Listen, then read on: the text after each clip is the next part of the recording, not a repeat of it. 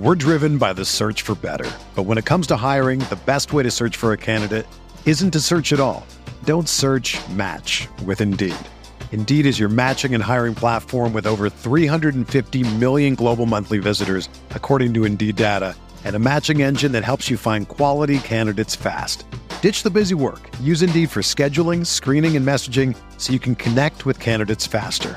Leveraging over 140 million qualifications and preferences every day, Indeed's matching engine is constantly learning from your preferences, so the more you use Indeed, the better it gets. Join more than 3.5 million businesses worldwide that use Indeed to hire great talent fast. And listeners of this show will get a $75 sponsored job credit to get your jobs more visibility at Indeed.com/Blue Wire. Just go to Indeed.com/Blue Wire right now and support our show by saying that you heard about Indeed on this podcast. That's Indeed.com/Blue Wire. Terms and conditions apply. Need to hire? You need Indeed.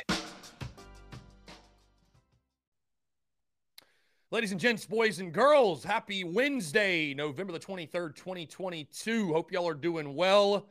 Chris Phillips here, the Daily Crow of the Spurs Up Show. Appreciate you all tuning in. I see Gene Lott.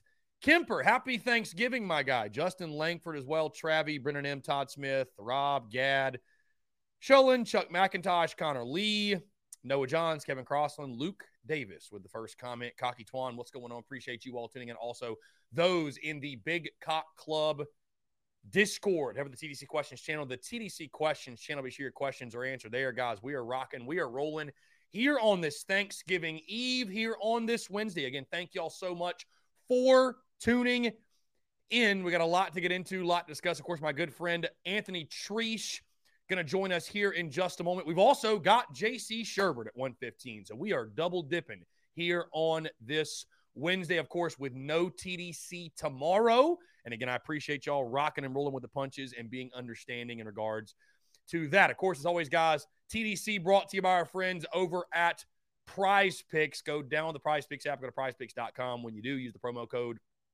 TSUS to receive a 100% deposit match up to $100. Be sure to check them out and tell them that Chris from the Spurs Up Show sent you. Yeah, shout out to the guy Trev Hewitt, man. That song he made, that Beamer Ball song, incredible. We reposted it on Facebook. I saw he commented yesterday, and I just did not get to it. Trev Hewitt. Shout out to him, Trev Hewitt. That was incredible. Let's see. Guys, again, thank you all so much. I've had a lot of folks send me Clemson Tom's response video, and I thought my response on Twitter summed it up beautifully. Yeah, I mean, that's all you get from me. So, Luke Davis asked, Chris, are you going to the game? No, we are throwing a watch party Saturday in Columbia at Carolina Ale House. Of course, Carolina Ale House, one of our business partners. We've thrown watch parties for all of the South Carolina road games this season. We will indeed do that on Saturday as well. So, no, we will be throwing no watch party. Columbia, though, if you're not going to the game, all my Columbia Gamecocks, all my Midland Gamecocks, all my folks around the area, if you need somewhere to post up and watch, we will be at Carolina Ale House in Harbison on Saturday afternoon. Looking forward to it. Going to be a lot of fun, and appreciate all those of you that support and show love and that show out to those, man. It's a ton of fun watching the games with you. Again, I sent the link over to Anthony Treesh. I have not heard from Anthony, so we will see. We will see if he actually joins the show at 12:05. If he doesn't, we'll just take your questions, comments, calls. But I believe Anthony will be joining us at 12:05, and I hope he does because we got a lot to discuss and a lot to get into. Again, appreciate you guys. Podcast dropped this morning, episode 732. Also, I want to say thank y'all so much, man, for the love and support of the merchandise side of the business. I am finally caught up. We finally got all towel orders, all koozies orders, all those orders shipped out. I have been packaging and shipping koozies and towels non-stop since Sunday. Non-stop. So I want to say thank y'all so much, man. It's incredible, the love and support on the merchandise side of the business. I know many people have asked, where can you get this hat? TSUS.store is where you can find it. It is on the online store. You'll see at the very top, we've got a Clem Sucks collection. So if you want to shop all things Clem Sucks, hats, beanies, T-shirts, everything you can think of, we've got it there. Stickers. So Luke Davis, what are you doing for Thanksgiving? I will be hanging out with family and friends. Looking forward to that, doing the Thanksgiving thing, watching football, overeating, right? Doing the typical Thanksgiving tradition and giving thanks as well. And I want to say this, guys, I said on the podcast today, but I'll say it yet again. I am so thankful for each and every single one of you that tunes in, that shows love, that shows support. So thankful for you guys, even more than you may know. So I really do appreciate it. So thankful for everything. Thankful we have the opportunity to do this every single day and conversate and banter together. And I appreciate each and every single one of you. Again, guys, we're waiting on Anthony Treesh. Apparently, my guy Chuck McIntosh changed his name in the TDC questions or in the Big Cock Club Discord to Slapdick McIntosh. Love that. He says, let's rock this joint. By the way, guys, tomorrow, of course, it is Thanksgiving. But I will be getting back on home soil tomorrow afternoon. So I don't know. I don't know if anybody we might hang out in the Big Cock Club Discord. So if you want to join the Big Cock Club, patreon.com/Big Cock Club is where you can find it. Join us, join the Discord, and I don't know, maybe we can get one of my guys in there somebody in there to stream the Egg Bowl or something like that. I tell you, some of my favorite memories of Thanksgiving week for sure are just watching ball, man, watching all the games and hanging out. Let's see. I think maybe Anthony Treesh had plans today. I don't know. Maybe he had plans today. I forget. I forgot. Either way, okay, let's just open the phone lines up. I don't know. Maybe I forgot about that. Dude, it's crazy this week with people's travel plans. And, I mean, even if he doesn't come on, we do have J.C. Sherbert coming on at 1:15, but I guess I should have hit up Anthony Treesh before 11:55. That's my bad. That's my bad. So, again, phone lines are open now. 843-790-3377. If he does join us, we'll get him on at some point. But in the meantime, guys, I do want to hear from you.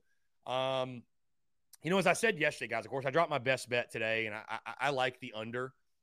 I like the under. I think it'll be a very back and forth game.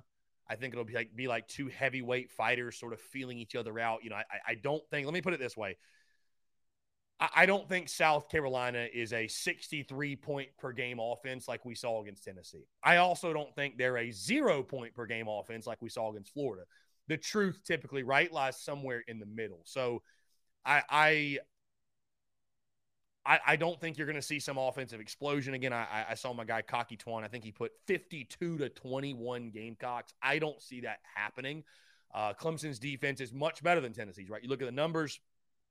If you're going to get them, it's typically through the passing game. They're allowing 214 yards per game through the air, but just 114 yards per game. Or excuse me, 104 yards per game on the ground. They've just allowed 8 rushing touchdowns all season long. So I would say that if South Carolina is going to have success, it's going to come through the air, I would imagine. And I would like to see South going to continue to stay on the attack, obviously. Would like to see the Gamecocks stay on the attack. And, I view Clemson similarly to how they were last year. I mean, they're going to run the football. That's what they want to do. I would imagine it's going to be a run-heavy game. I don't think DJU's a quarterback that's going to just line up and beat you. So if you can slow down the run, get them in third and longs, he's had his moments for sure. I'm not saying he's not capable, but I think that's what you got to sell out on. That's where you got to take your chances. Give your secondary an opportunity to eat. You got to commit to stopping the run first, though. You got to commit to stopping Shipley, slowing down Shipley. You got to commit to it. Travis Lee says, as bad as I hate to say this, 31-7. Clem sucks. Letdown game on the road, and it's Clem sucks. We will shit the bed. Damn, Travis Lee, you said you're going to go into this thing with 0 expectations. I hear you, big dog. My goodness. Okay. But I will say this, though, to the letdown game note. I was doing some digging. While I was doing some digging on this game, I thought it was really interesting. you talk to enough South Carolina fans, and it's like, why is there this narrative that every time the Gamecocks play a great game, they follow it up with a poor performance? What's crazy, guys, is the numbers actually reflect it. It's not just a narrative. There's actually data and stats to back this up. Following an against the spread win, right, which is obviously what South Carolina did against Tennessee. Following an against the spread win, the Gamecocks in their last 11 games are 1-9-1 against the spread. So, translation, typically, the week following a week in which South Carolina overachieves, they tend to underachieve. So it's not just something you've come up with in your head. It's like the stats show, for whatever reason, this is actually happening. So we'll see if that changes this weekend. Chick Nugget says, prediction 33-30 South Carolina. Slapdick McIntosh. I love it, bro. Slapdick McIntosh. Slapdick McIntosh says in the TDC Questions channel, 35-17 Gamecocks.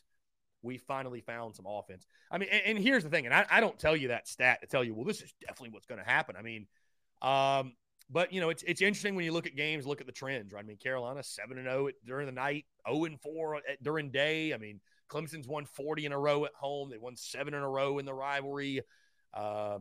So, but, you know, I view, and I see Jonathan Hall commenting, it's only going to be close if it's sloppy on the score.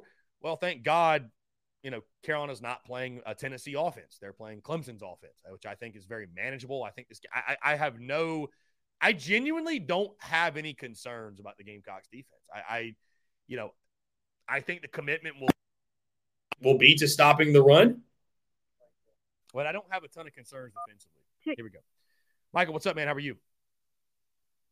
Hey, what's up? I just had a quick question. Would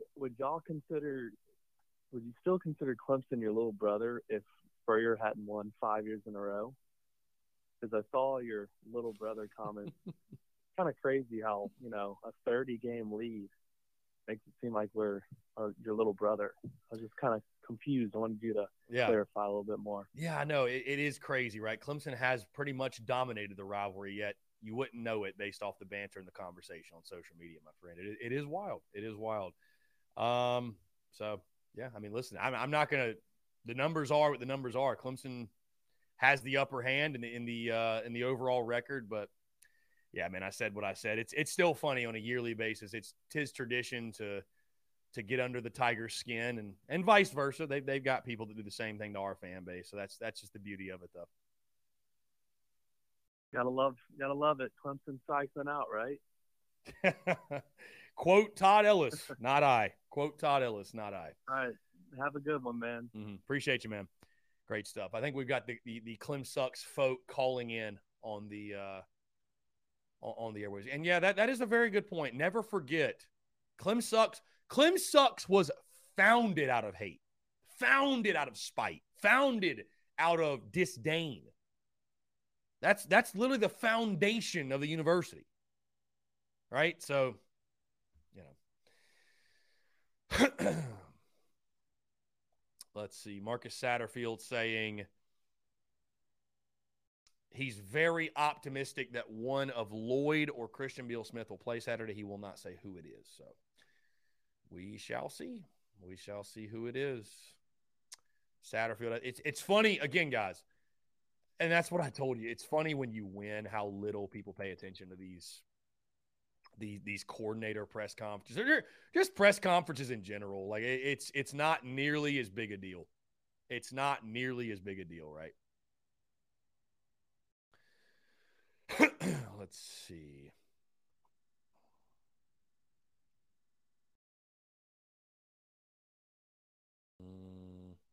Anyway, okay.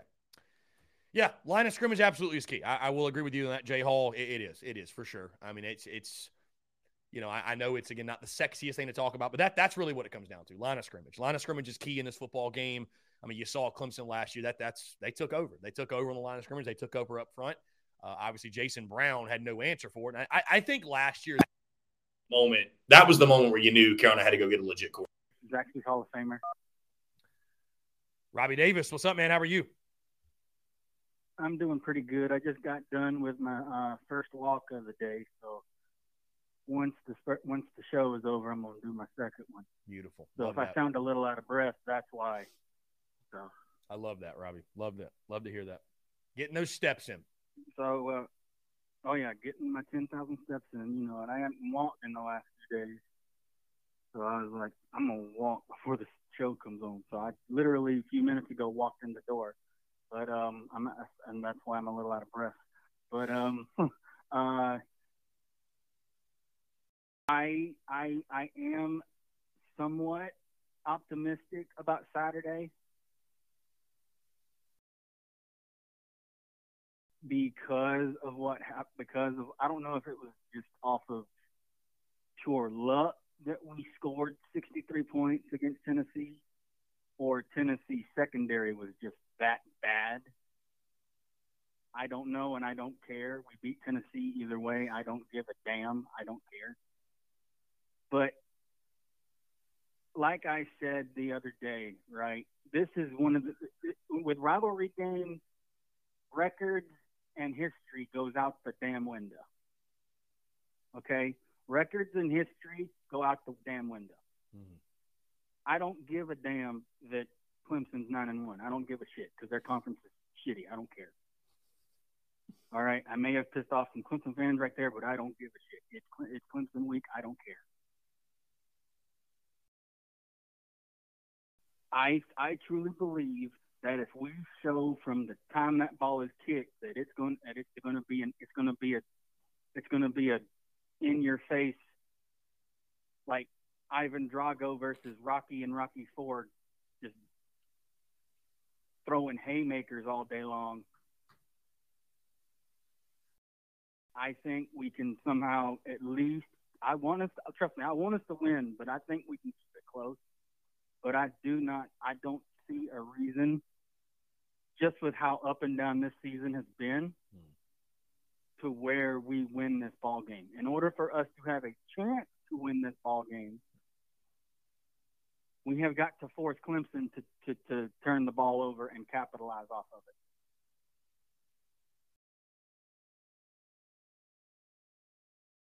That's right. You're locking in your prediction today, correct, Robbie? Yes. I think it'll be a lot closer than a lot of people think, but I feel like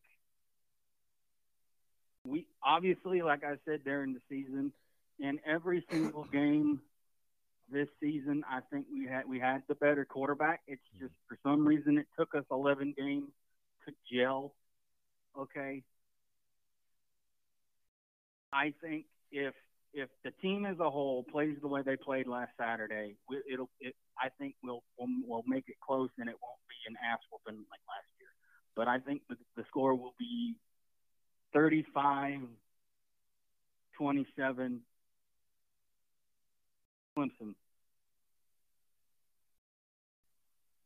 Robbie, I respect your ability to think critically and make a prediction like that. I really genuinely respect that. I do. I know the amount of guts and gall that takes on your end. And disdain that I have for that team. I respect it. I respect the absolute heck out of disdain that I have. Mm-hmm. And honestly, those words tasted like vinegar through a 2-inch PVC pipe coming out of my mouth. Okay, I did not want to say that, but I was like, you know what? We've had such an up and down season, like I said, and it would be very, very normal for us to shit the bed come Saturday. I mean, again, and I just talked about it, I'm sure you heard, like, the numbers back it up. We right.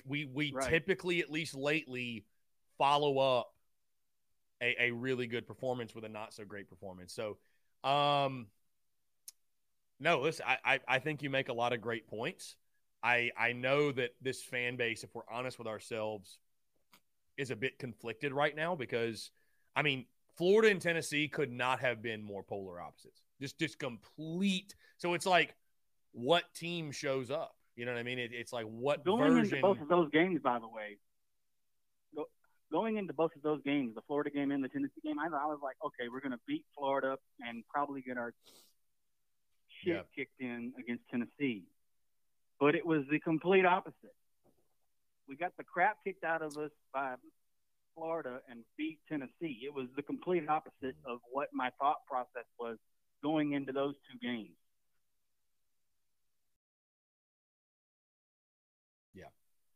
I mean, yeah, it's like, yeah. Yeah. Go ahead. And like the trainer in Rocky IV, right? Whenever Rocky punches him and he bleeds, he goes into the corner after the round is over and says, "See, he's a man. He's not a machine. He bleeds, so you can beat him." And Clemson is beatable. Oh, indeed. I see Clemson like Ivan Drago. You punch him enough and make him bleed, he's gonna panic. They're gonna make a mistake, and we can make it closer than a lot of people think.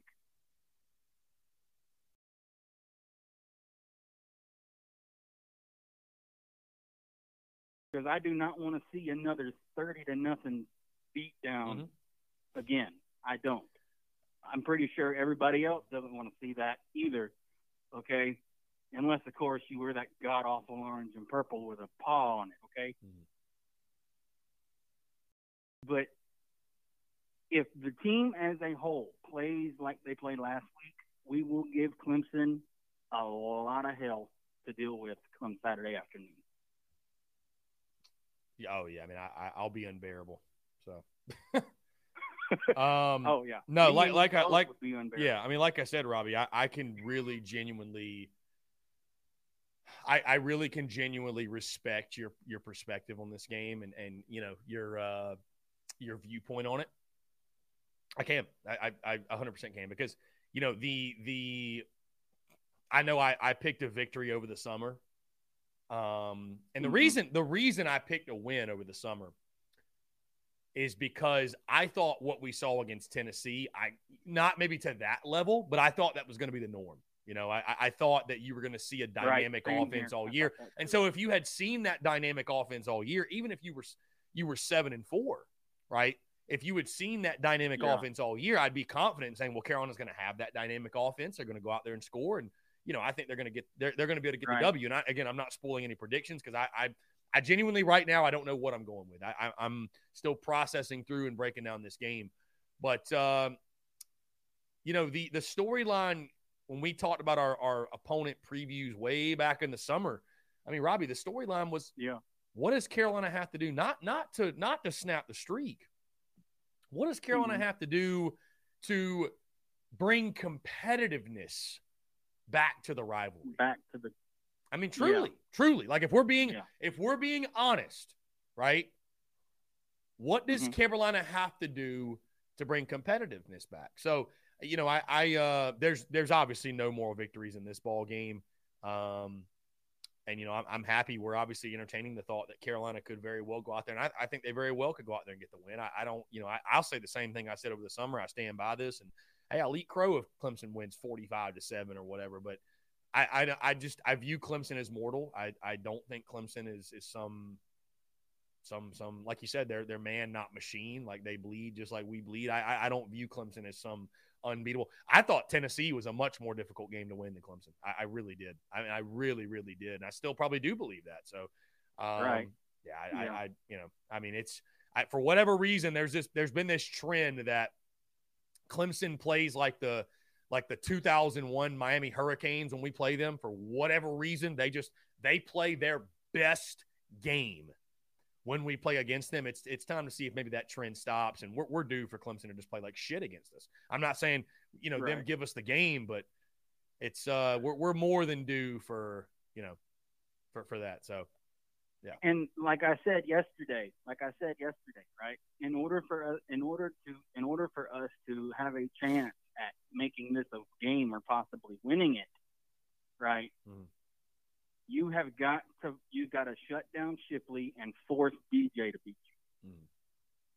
Yeah, I mean, that's your best shot. That's your Make best it bet. be where let's see who has the better quarterback, Right. and let's see where it goes from there. Yeah, I don't see a scenario in which, you know, Clemson's obviously running up and down the field, and I don't see you having a lot of success doing that. So, yeah, I'd agree with you. Shut down Shipley is, I think, priority number one for this team and this defense.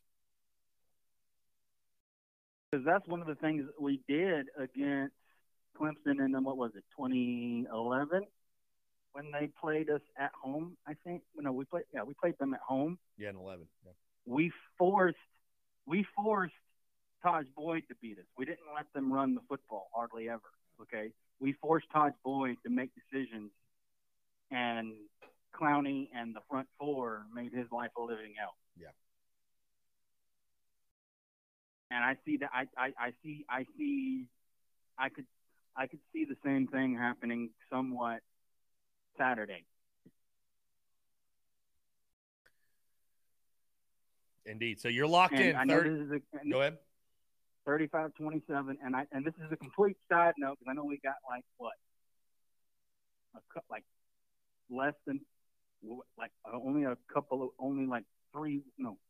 about 2 months till then. I looked at the baseball schedule just for the hell of it, and we play Tennessee in a 3-game series at home on the 18th of May. Indeed. Yeah, I think it's the last home series of the year, actually. So I think I'm going to start making it a tradition. If they have a home baseball game the weekend of my birthday, I'm going. I'm going to find a way to go. So hopefully I can swing that and make it happen. I love that. You should. Robbie, 35-27. You're locked in. I appreciate the call. We got somebody ringing in. It's always a pleasure. No problem. My guy. Happy Thanksgiving to you and yours. Hey, happy Thanksgiving to you, my man. I appreciate you. Much love. Here, let's jump to the phone lines. Call from Will. What's up? Here we go. Will, what's up, man? How are you? I'm good, man. How are you? I'm doing fantastic. What's going on? Well, see, I was just scrolling through Instagram, found this old picture of you wearing a North Augusta baseball shirt and a Clemson hat. Mm-hmm. But you claim to be the biggest South Carolina fan, so what's up with that? Yeah, that is me, man. Yeah, I was a Gamecock fan in that picture, believe it or not. I've told this story probably 1,000 times, but I guess this will make it 1,001. Yeah, I was 16, went to a Clemson baseball camp, and I just rocked the hat, man. I mean, that's it. So I got no regrets for that picture. But, yeah, I was a Gamecock fan in that picture, believe it or not, but I like the Clemson baseball hat. So that's pretty much it. All right, well, that's all I wanted to say. Yeah, I didn't endure 63-17 in 2003 to hear the nonsense that I jumped on when Spurrier started beating Clemson. I can assure you, I endured the shit of the rivalry. My first Carolina Clemson game that I was a diehard fan, I was 12 that year, was 63-17. I made a bet with my middle school teacher that Carolina would win, and for losing, I had to wear a paper chain, orange and purple paper chain with a picture of the scoreboard printed out and at the bottom of the chain. So I can assure you I was a South Carolina fan through and through, but, I was a baseball player before I was a college football fan. So, I told people in high school, I was like, hey, I'm a Gamecock fan, but if Clemson offered me a scholarship to go play baseball, I would go 1,000%. So, yeah, I rocked the hat. I got one more. Yeah, go ahead. Yeah, go ahead. I got one more question. Mm-hmm. When is 7-5, 6-6, 8-4 gonna get? When is that gonna be? When is Shane Beamer? When is it gonna be acceptable or unacceptable for Shane Beamer to go 6-6, 7-5, 8-4? How many more years is that acceptable for Shane Beamer? Yeah, I mean, I at what point do the expectations rise above that? Because, I would argue that if Shane Beamer averaged 8-4 over the course of a decade, I feel like, that would be a high note for Carolina football. I mean, how many decades have they averaged? If you go back and look at all the decades of South Carolina football, how many decades have they averaged 8+ wins per year in a decade? I would say around year 4, year 5, you would start to really push the expectations further. But I think it's more importantly the offense. I think his number one priority is solving the offense. If you're going 8-4 and you're scoring a lot of points, I think people can live with it, but there's just no way, in my opinion, that they can continue to play offense the way they have. And, so, I mean, I think Beamer's going to get time. I think the fan base is going to be patient with him. It's hard to put a year on it because, again, I mean, people already in year 2 we're chirping about, and we're seeing coaches get fired in year 3. So, I would say year 4, year 5, though, you would start, raising the expectations. But, I mean, it took Spurrier 6 years to get it rolling. So, something like that. But one more question. Go ahead. The miracle in Willie didn't happen last week. Do you think Satterfield will still be the offensive coordinator coming into this week? I think he'd still be the OC. Yes. Or do you think? I don't think he would have gotten fired the week of the Clemson game. My guy, I appreciate the question. We're going to jump to another call here. Let's go. From Josh. Here we go. Josh, what's up, man? How are you? Doing good, Chris. How are you? I'm doing well. Appreciate you asking. What's up?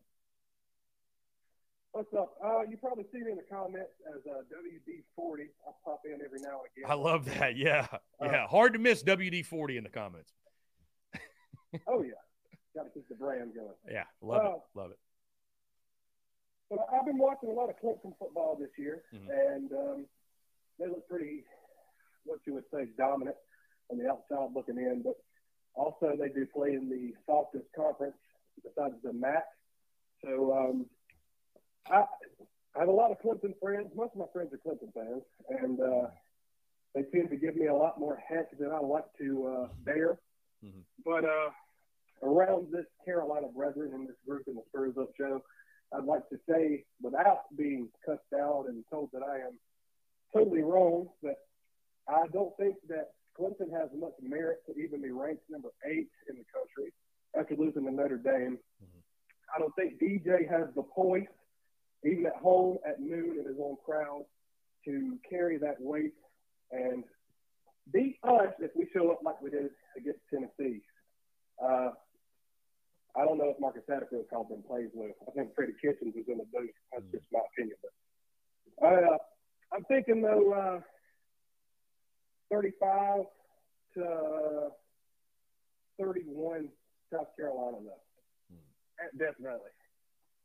35 to 21. Is that what you said? 35 to 31, my friend. Oh, 35-31. Okay. High scoring game. Carolina winning. I'd take that in a heartbeat. Yes, sir.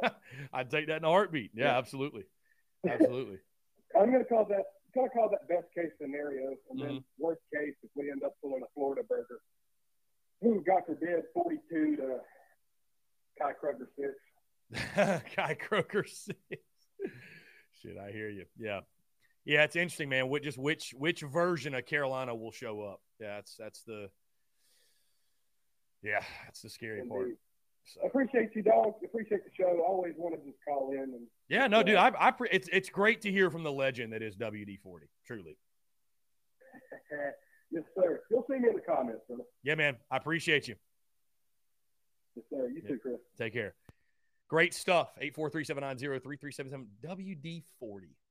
Giving a call.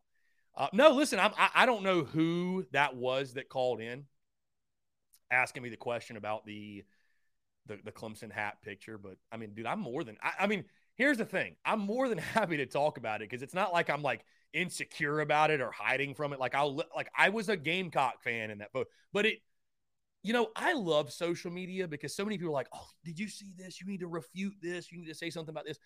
I love watching people on social media take something and create their own narrative and run with it. Chase Orvin, what's up, man? What's going on, Chris? Just hanging out, man. What's up? Dude, I have to say, man, I don't know what it is with us beating long streaks or good teams or what we perceive to be good teams when we beat them, but Man, does it feel like every time we beat a good team, there's always some controversy after it, and that it was just a fluke? If you've read anything about that player from Tennessee that fought with the QBs and all that, he got his jaw broken or whatever, and all the players were fighting over NIL. Yeah, I dude, honestly, I'm not saying I believe it's a fluke, but it's just more so I don't know what the like. Kentucky, it was, Will Levis was hurt. Texas A&M, it was just the fact that, they're just literally a dog shit team this year. And Tennessee, it was the fact that, that players were not, ready mentally and that they had controversy happening. Yeah. But, I mean, in your opinion, when I watched the game, I mean, I can understand the defense being a little bit off, but I still feel like the Gamecocks played flawlessly on offense. Yeah, I mean, here's the thing, Chase. When you lose, everybody has an excuse. Everybody's got an excuse, man. I mean, dude, Tennessee fans, I was talking to them last night. Bama fans were saying some of the same things they're saying to us after they beat them about the field. They're sand on the field. Like, I mean, come on, dude. Like, I just feel like fan bases, man, fans pull every excuse card they can when their team loses. They can't just take the loss take the loss for what it is and just accept, hey, we got beat. We got beat. That's it. There's no excuses. You know what I mean? So I be honest with you, man, the whole conspiracy theories, I don't pay any attention to it. I don't have the time. I don't have the energy. I don't. Oh, well, I wasn't calling to get you to confirm or deny. No, I know. I'm just saying. About yeah. it. It's like our it sucks about that coming out is that our players are going to read that, or the Gamecock players are going to read that, and they're some of them. I'm not saying they will because Shane Beamer's a hell of a coach, but you worry that they would doubt themselves and think, well, did we only win because of that bullshit? Excuse my language. Yeah. The only reason why we caught them off guard was because they had something going on, and then that's the worst thing to happen when we're about to play our rival away. I'm not trying to be I'm not trying to worry or cause anxiety, but it's just I'm tired of hearing that shit. I'm tired of hearing these news outlets and all that trying to play down on us when we rightfully win and we beat the hell out of that team. Well, my friend, I would tell you this. It's easier to change who you're listening to than to change what they are saying. I would put it that way. Yeah. I got you, man. People are going to hate, bro. People are going to throw shade no matter what. So, to hell with them, whatever. We kicked Tennessee's ass. If you can't accept that, it's not really my problem. I'm sure I'm not the first person to ask this, but do you have any predictions for the game? For the Clemson game? Yeah. I'm not going to drop my official prediction until Friday. Because I'm not ready to post a prediction. I'm really not, man. I'm going back and forth on it because, again, we just don't know which Carolina team's going to show up. We don't know if that offensive attack, that offensive philosophy, that offense is going to come into this game. So I will say this. I will tell you this. If I have one prediction I can give you right now, I do think this is a much closer contest than we've seen the past couple of years. Clemson's just, let's call it for what it is. They've dominated the game, right? It's every year, it seems. I think it's a much closer back and forth. We're getting to the fourth quarter, and this is a ball game type of game. I don't think it's a blowout. I mean, again, I posted the stat, since 2008, since 2008, only one game has been decided by single digits. I think this is it's most likely a single-digit game, but I don't think it's a blowout like we've seen in recent years. So I'll go out and say that, but as far as locking in a score prediction, I'm not quite ready to do so. Yeah, that's fair, man. I just tell you, it feels like the only thing, the real problem is, Will Shipley's coming at us, man. Mm-hmm. That's gonna be hell, man. Yeah, I mean, listen, Carolina's got to be able to slow down the run game. That's the biggest thing. They got to be able to slow down the run game. They know that. Clayton White knows that. Like I said, I will go to battle with our secondary. Maybe the Gamecocks put us a stand on the field and Shipley clips his heel or something. Who knows, man? Hey, Whether it be by conspiracy theory or voodoo or whatever, I don't give a damn. As long as we beat Clem sucks, I don't care how it happens. All right, buddy. Well, I just want to call in and talk about that BS, man, 'cause I'm tired of hearing it. Yeah. So. Hey, either way, man, they can't take the victory away from us, my guy. I appreciate you calling in, Chase. Yeah, man. Yeah, man. Take care. Chase is the man. I appreciate that. Yeah, I haven't worried about any of the nonsense. Now what could this call be? Press 2. You know, actually, I'm gonna make a new rule. If you're not willing to put some sort of name or something, like you're not getting in on this show. Here we go. Let's jump back to the phone lines here. Nick, what's up, man? How are you? Doing good, man. How about yourself, Chris? I'm doing well. Appreciate you asking. What's going on? Nothing much. I've been listening to your show, and people's been giving their predictions, and I got a few minutes. I figured I'd call and give you mine. Yeah, go ahead. We've seen this season, this football team, they went down to Lexington, beat Kentucky, and God knows how long down there. They snapped the streak with A&M. I feel like we'll get Marshawn Lloyd back this week. And I don't think that offense that you seen last week was a fluke. I think it's finally starting to click. I mean, week after week, it looked like they were getting a little bit closer. I know they fell back against Florida, Missouri a little bit, but in the big games, they've always rose to the occasion this year. So my prediction for this week, I think Spencer Rattler throws for 4 touchdowns. I think Marshawn Lloyd busts for 150, gets 2 touchdowns. I think we blow them out. I just don't think – I think DJ will get benched in the second quarter, and the freshman quarterback, I don't even know his name, he'll get put in the third quarter, and I think we'll just run away with it. I don't think they've seen a defense like our cornerbacks, and I think we'll stop the run. I mean, just like I said, Chris Rodriguez, I mean, he's running over everybody, and I think it was his second game back this year when we played him, and we pretty much put him in his place. He got a little bit of yardage, but nothing like he does every week versus everybody else. So I think we blow them out something like 48-24. That's my prediction for the week. I love that. Hey, I love it. Yeah, it's the quarterback advantage has got to make you feel good for sure. 38-24, man. From your lips to God's ears, let's make it happen, man. I love that prediction. I'd love for you to be right, my friend. I just think this is what we thought we were going to see all year from this offense. I think Juice might be probably one of the best in the SEC at the wide receiver position. I think Lloyd was tied for the most touchdowns as a running back before he got hurt. So, I mean, we've got the pieces. I think it's finally just starting to click, and people's been able to pass on Clemson. I mean, all year. I mean, the run's going to be a problem. I mean, they got top 10 recruits across the defensive line. So, I mean, of course, they're going to be able to stop the run. If they can't stop the run with those recruits, they need to fire every damn coach they got.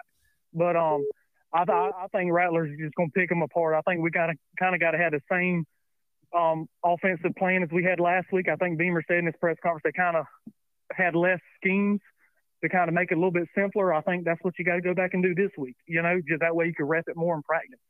But I think you finally see them bust loose. I think, like I said, we broke so many records of beating people that we hadn't beaten in a while, and I think we beat Clemson for the first time in 7 years, snapped their 40-game home win streak, and just put them in their place this year. Drop the freaking mic. That's my prediction. Nick, you're the man. I love that. Yeah, so I think have a good day. Enjoy your show, man. Spurs up, man. Hey, Spurs up. Appreciate you. What a call. What a prediction. What a call. Love that. Guys, hey, let's go ahead and jump into our first break. On the other side, I want to continue to hear from you more, your questions, comments, calls, and more. You're tuned in to the Daily Crow. All right, guys, we're back. Taking your questions, comments, calls. 843-790-3377. That's 843-790-3377 here on this Wednesday, November the 23rd, 2022. Yes, Thanksgiving Eve, by the way. Happy Thanksgiving to you and yours. Hope you guys have a fantastic Thanksgiving. Unless, of course, you're a Clemson fan, then you can go choke on a turkey leg. So, anyways, appreciate you all tuning in. Coach Ford says, the pick is in. Culture 24, agriculture 20. I love that. I love that. I love that pick. I love that pick. Anyways, guys, we will have JC Sherburne on the show at 1:15. Really excited to chat with JC and get his thoughts on the win that was against Tennessee, and obviously the game this weekend, of course. I think I had somebody ask me earlier, favorite memory from the Carolina-Clemson rivalry. I mean, going all the way back, man, watching the 2006 game with my grandfather, that was the first ever win I ever saw over Clemson. Watching that with my grandfather was something I'll never forget. The 2013 game, it's hard to beat because I was actually in the stadium. You know, the Carolina-Clemson games I've been to that I've attended in person are as follows. 2008, which was miserable. It was miserable. 2008, I was there. 2013, 2015, 2016, I was outside the stadium. I went to Clemson, but I wasn't in the stadium. 2000, let's see. 2019, I tried to go in, but Ticketmaster messed up, so I couldn't go in the game. Watched it at home. And yeah, that's it. So anyways, I've been to a couple. That 2013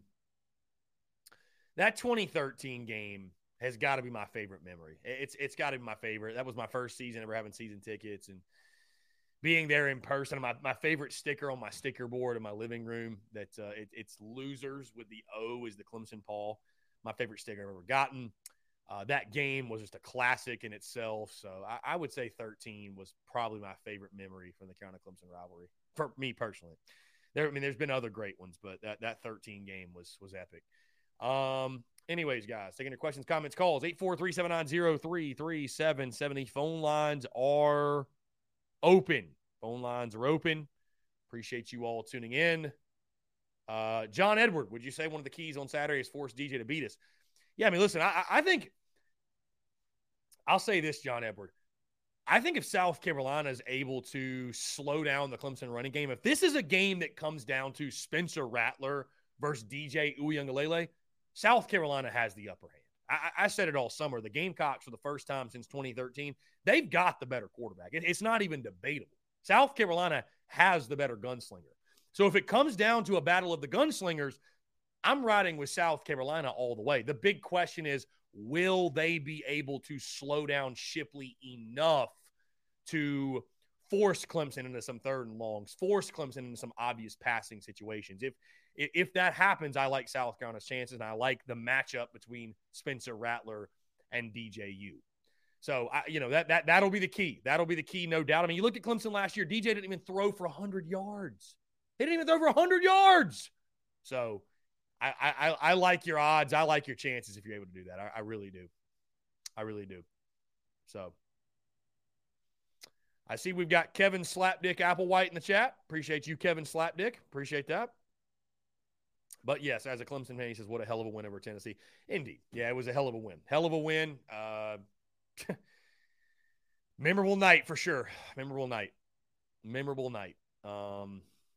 So, yeah, it's interesting, right? We're in such a, it's like, what team's going to show up, right? What team is going to show up? We just don't know. We just don't know what team's going to show up. So, I saw Travie asking, yes, Travie, we will have a show Friday. So, podcast drop this morning. No TDC tomorrow because it's Thanksgiving. Go enjoy yourself. Go, have time with your with your family, if you will, family, friends, what have you. Go watch some ball. Go eat some turkey. Go eat some stuffing. Go eat some ham. Whatever. Enjoy yourself. Hang out. We'll be back at it on Friday, right here, rocking and rolling. Maybe Friday we should do a bonus hour. What do you think? I don't know. I hadn't planned that, but why not? Maybe we should do a bonus hour, 12 to 3 instead. We could rock 12 to 3. I don't know. I'll let y'all know. It'll depend on some things, but maybe so. Maybe I'll surprise y'all with a bonus hour. Boogie Waves Gamecock says you owe us. Love that. Maybe we'll do it. Maybe we'll do that. No TDC tomorrow, so it's like we got to get it back, right? Somewhere, somehow, some way, we got to get it back. I'll let you guys know. But might happen. Let's see. Luke RJ says, do you have a response for the Clemson Tom video? Luke, I already actually put my response on Twitter, but it's just.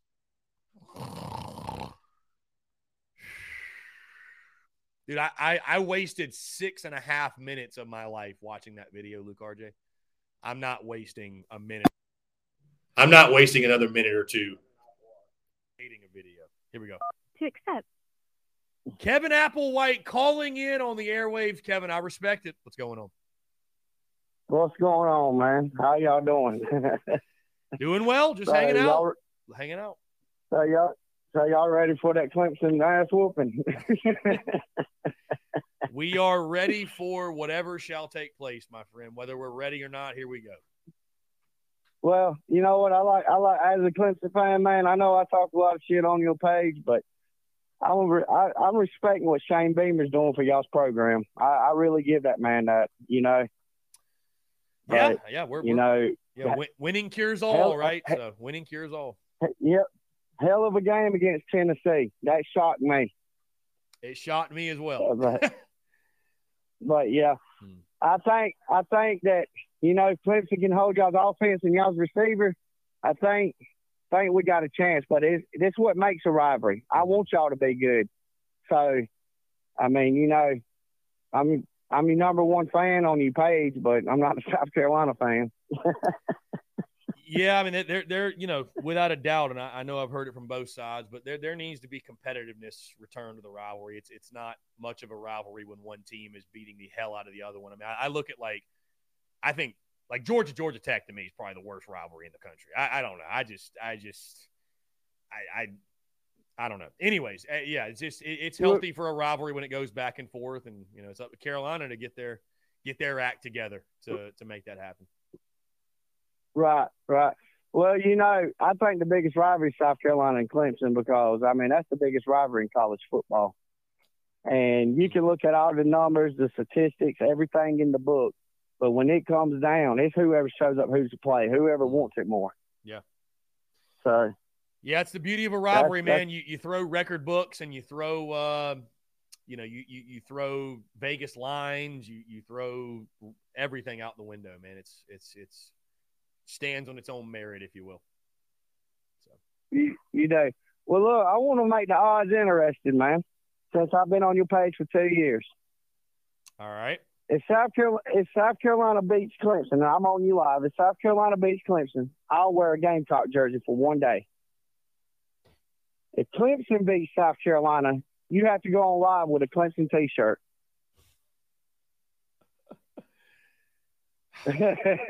You know, I got to be honest. That is not a bet I'm willing to make. I'm not doing that. I mean, come on now. You got to have confidence in your team. I'll let you know Friday whether I'll be going with that bet or not. I'll have an answer for you. All right. Yeah. All right, man. Well, y'all have a happy Thanksgiving and just inbox me. Yeah. Hey, happy Thanksgiving to you and yours, my friend. I appreciate you calling in. All right, Slapdick. Y'all take care. Appreciate it, Slapdick.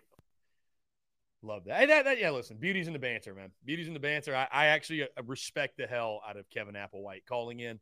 I know he's giving people hell in the comments. He'll continue to give people hell in the comments, but I respect it. But nah, I don't see myself going through with that bet. I don't see it. So let's see. Travis Allen says free merch if whoever predicts the exact score.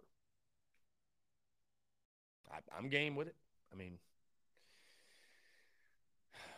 so let's see, guys. We will be running, by the way, a Black Friday special, Black Friday sale. I'll drop the details on that later today. Probably just going to be like a 20% off, maybe 25. I don't know. Probably 20 though. Probably a 20% off sale up until end of day Friday. Courtney Washington said, "You're scared to bet." Well, Courtney, it's not that I'm scared to bet. You pick and choose who you make your bets with and what you make your bets on. Okay? So you don't just throw out random bets, right? You're very strategic with your bets. So just give me some time. Hey, I'm I'm not someone that makes rash decisions, right, in the moment. So give me some time. Let me process, and we'll go from there. So.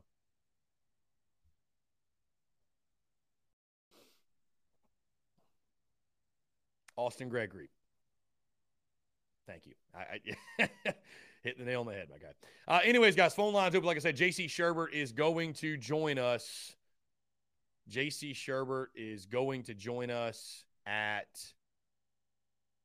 1:15. Yeah, people were asking about the Drop Your Nuts. The Drop Your Nuts shirts. There have been other folks that have dropped the guys. And like I said, I mean, honestly, I've been so busy with the Beamer Ball stuff, with the towels, everything, the merch as a whole. I mean, I barely had time to come up for air. I will at some point. I mean, I can tell you guys this: when and if we beat Clemson, we are planning some victory gear for that. So, just stay tuned. But yeah, I think I'm all. There's already Drop Your Nuts tees out there, and that's also something too. Somebody made a really good point on social media, and if I did that, I would not want to do it without doing like an NIL deal with Cam Smith, because he's literally the one that said it. So, yeah. Let's see. Dylan Potter, did y'all see Beamer with the Find Some Joy hoodie? Yeah, they've had that. They've had that since the bowl game. So Bain says, if Clemson don't win by 21, I'll buy your lunch for a week wherever you'd like, Chris. I hear you. Like I said, I'll have a score prediction for Friday, guys. You know I will. I will lock it in. Hell, I keep it real. I keep it a buck. I picked the loss last year, and I picked the win over the summer, and I didn't just do that to get some clicks or get some views. Like, I genuinely thought. Here's the thing. I thought that South Carolina would look the way they looked against Tennessee. Maybe not scoring 63 a game, but I thought that Carolina would look that way offensively. Dynamic, explosive, exciting. That's what I thought we would see. And so, again, it's just, I guess what's tough is, like, when you make a prediction for this game, you have to decide, okay, which South Carolina team am I predicting I will see on Saturday, right? Is it going to be the one that just exploded against Tennessee, or is it going to be the one we've seen basically all season? I guess that's what's scary. Is it like, are you going to go off of one game sample size or 10 prior game sample size? So like I said, I'll let you all know.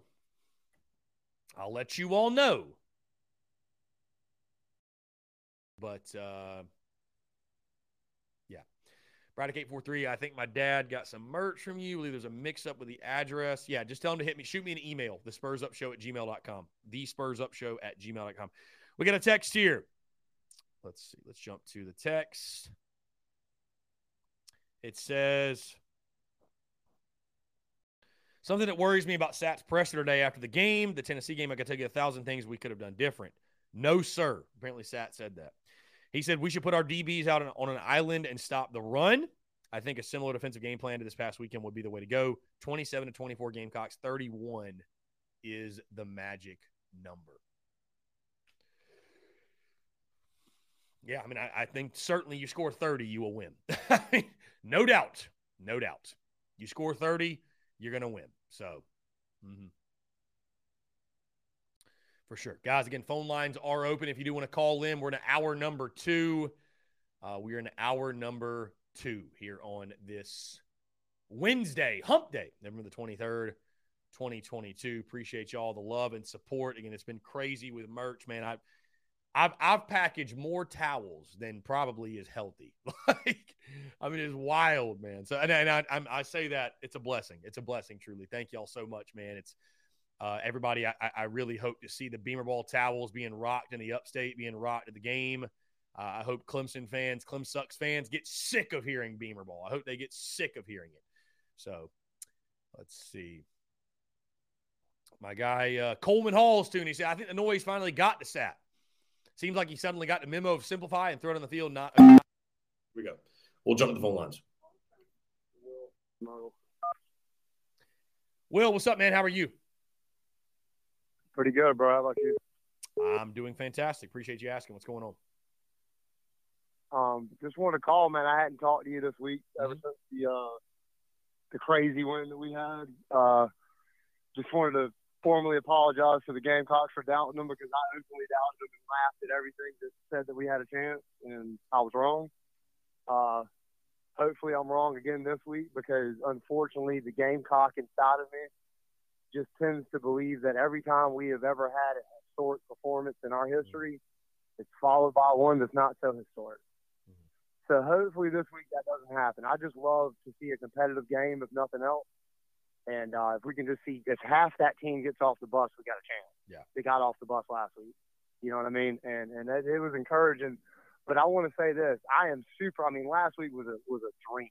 I mean, that was probably one of the greatest games I've ever watched as a Gamecock, as far as, fun to watch and just blowing a number 5 team out of the water like that.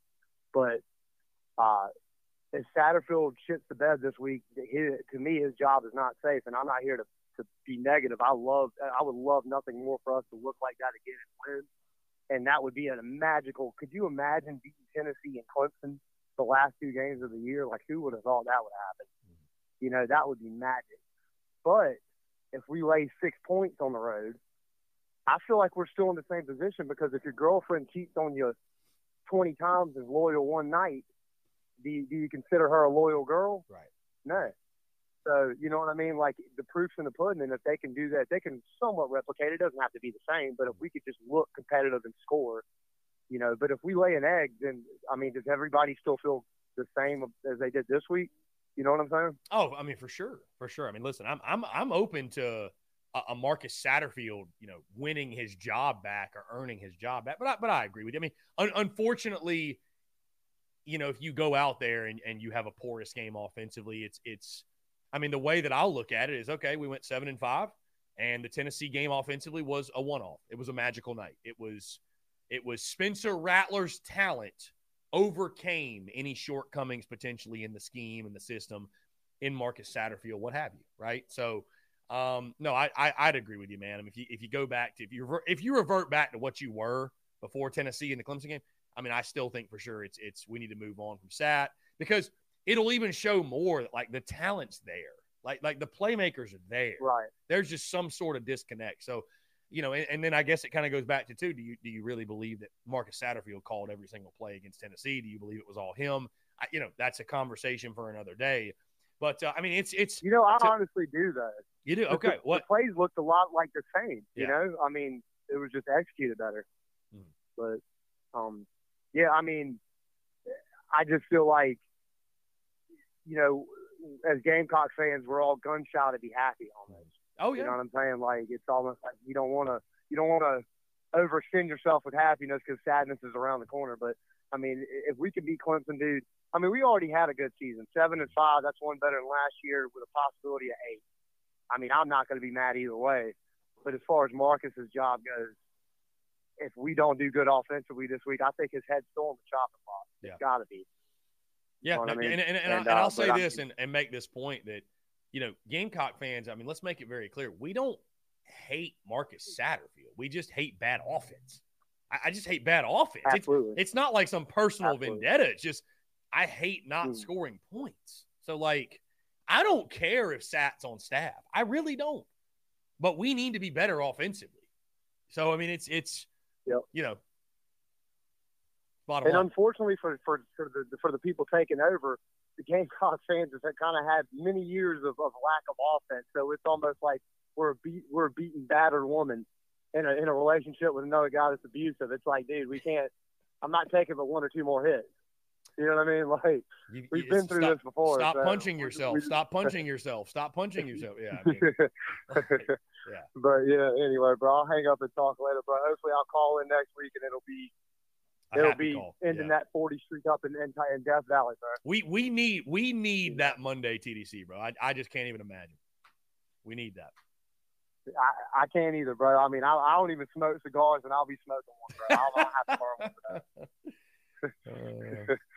But anyway. All right, brother. Have a good one, man. Will, you're the man. Appreciate it. Thanks so much. Awesome stuff from Will. I thought what he said was interesting, right? Like we're scared as Gamecock fans to be overly happy, right?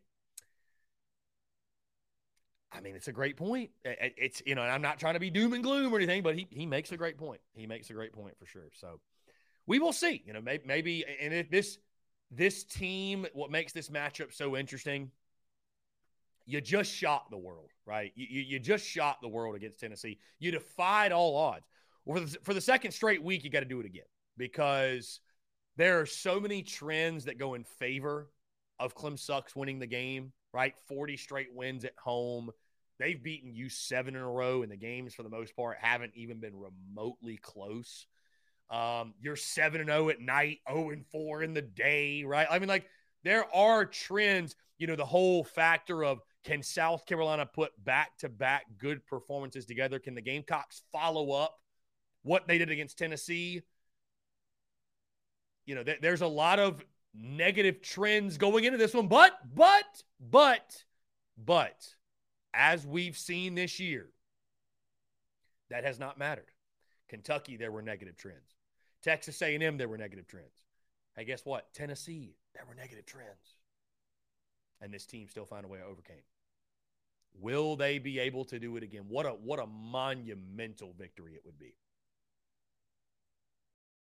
Guys, that being said, let's jump into a break before we get J.C. Shurburtt on the show on the other side. J.C., all his thoughts on Tennessee, the game this weekend, and much more. You're tuned in to the Daily Crow.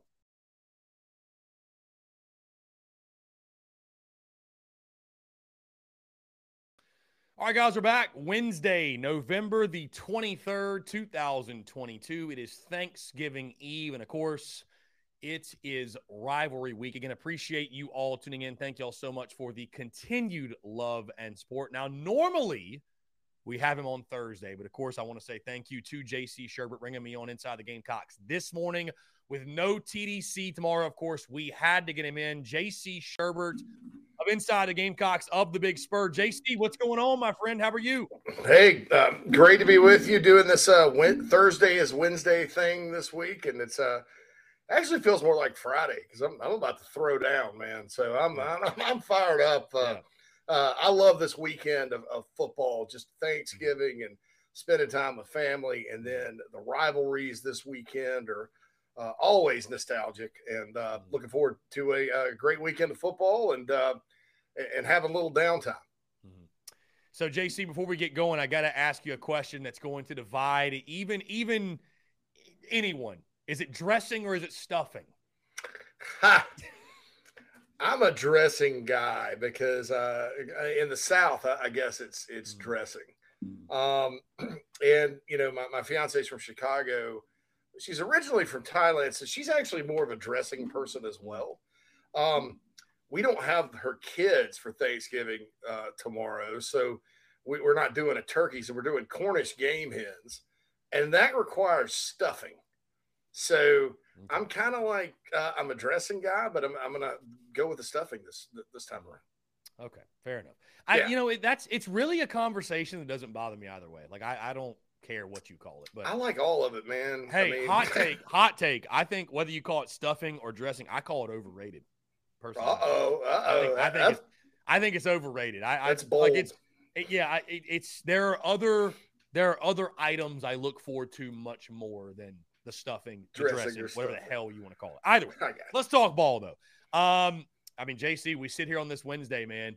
Shocking results over the weekend. You and I basically pronounced the Gamecocks as dead going into the game, and I mean this football team just stunned everyone, and certainly led by the offense. I mean, you score 63 points, 9 touchdowns. Spencer Rattler throws more touchdowns against Tennessee than he had the entire month of October.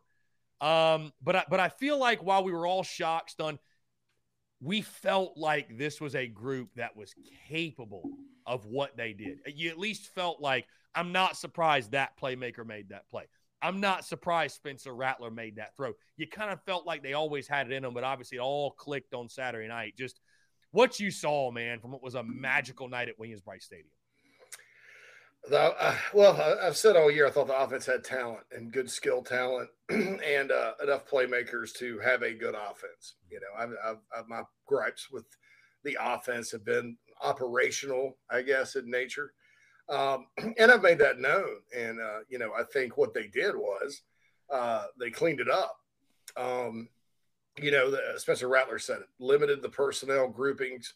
They didn't substitute as much. They operated at a brisker tempo, although they didn't go too fast because Carolina had a 17-minute time of possession advantage in the game. I think you can go too fast sometimes when you play a team like Tennessee, and it kind of plays in their hands. But they didn't.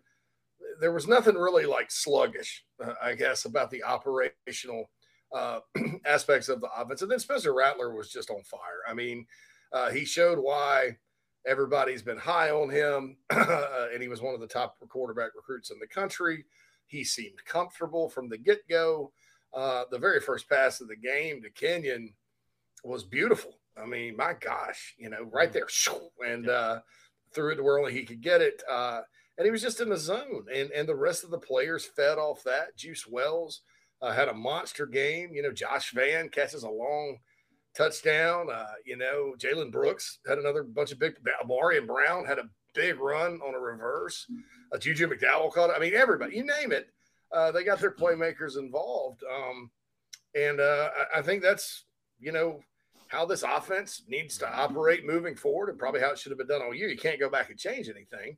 But moving forward, this last game and a bowl game, you know, I think this is the right approach to take, because I think that, you know, when you shrink things down and you execute what you're good at, and then you use little window dressing, formational stuff, whatever you want to call it, to kind of throw the defense off. I think those are kind of how most of the successful offenses in college football are run, regardless of if you go fast, slower, pro style, spread, whatever you want to call it. I think that, you know, getting good at what you do and then doing it and then throwing the other opponent off with little wrinkles, it was a smart move. And they did that. And the defense, I thought, battled the entire game. You know, 500 yards, 38 points, whatever. I mean, that's just playing Tennessee. Right. And frankly, you know, Carolina's offense was scoring, and they could give them the ball back because they were scoring. And so Tennessee ran a lot of plays, and it didn't hurt the Gamecocks. They sort of beat Tennessee at their own game. So, you know, and I think, Chris, it's also finally time to start talking maybe about Williams-Brice Stadium at night under Shane Beamer. I mean, this has been, you know, there have been some magical moments. I mean, I don't know, and the light show now is kind of a spectacle unto itself. And they didn't lose a game at home at night this year. And I think there's something to be said for that. I don't know that you start saying this is LSU East, because LSU obviously historically is a different team at night than during the day at home in their stadium. But, you know, I think there's something to be said now for the success that's happened. Under Will Muschamp, if you remember, Carolina actually played better with noon kickoffs and things like that. My theory on that is maybe they're a little tired. Maybe they got too tense thinking about the game all day. I don't really know why that was under Will, but Beamer's kind of reversed that. The Gamecocks are almost like vampires. They don't they tend to play better when the sun goes down. But obviously, all phases of this program were clicking. From the culture to the fans to what's great about Carolina football last Saturday night. And, you know, it's something that won't be forgotten for a long time. Yeah. It's just crazy, JC. What a different conversation we're having this week versus last. And I mean, you're right, man. Again, being there in that atmosphere, it was it was something that I'll carry with me forever. And it was electric from start to finish. Truly a sellout. I know some people had doubted that. Truly a sellout. That place was packed out, was loud all night. And you know, you mentioned this team being vampires, 7-0 at night. 0-4 on the road. I think I tweeted this. I don't know if it was Saturday or maybe the week prior. I was like, have we ever considered this team as allergic to the sun? I don't know. Maybe that is something. But you mentioned the offense, JC, and, you know, what stands out from what you're saying. Like, to me, watching that game on Saturday, for the first time this season, we looked fast. Like, we looked really fast. Like, and I think it's just because when you're getting the ball to your playmakers, like a guy like Amarian Brown, like that dude has world-class speed. but you haven't really seen it on display, but we looked fast. We looked free. Like there wasn't a whole lot of thinking back there, like especially Spencer Rattler. Like it didn't feel like he was processing a whole lot, right? It was just get it, boom, let's get it to my playmaker, give him a chance. And fortunately for the Gamecocks, most of the time we were the ones making the play. Yeah, and get it out to your playmakers and go. And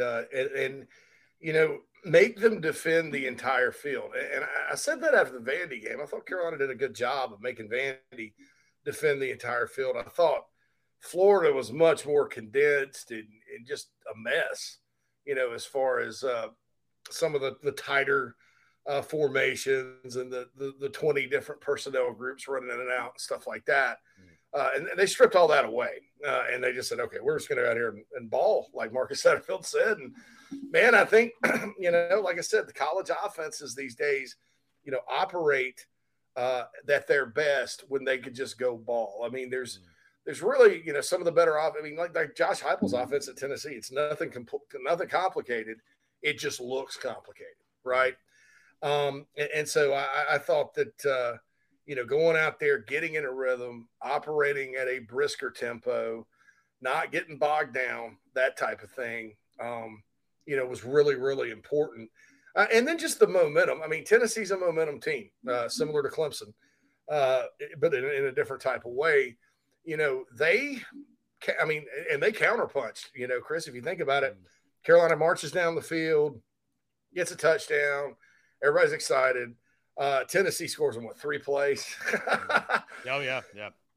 And it was like boom, but then Carolina came back and counterpunched, and then they counterpunched again, and they kept punching and kept swinging.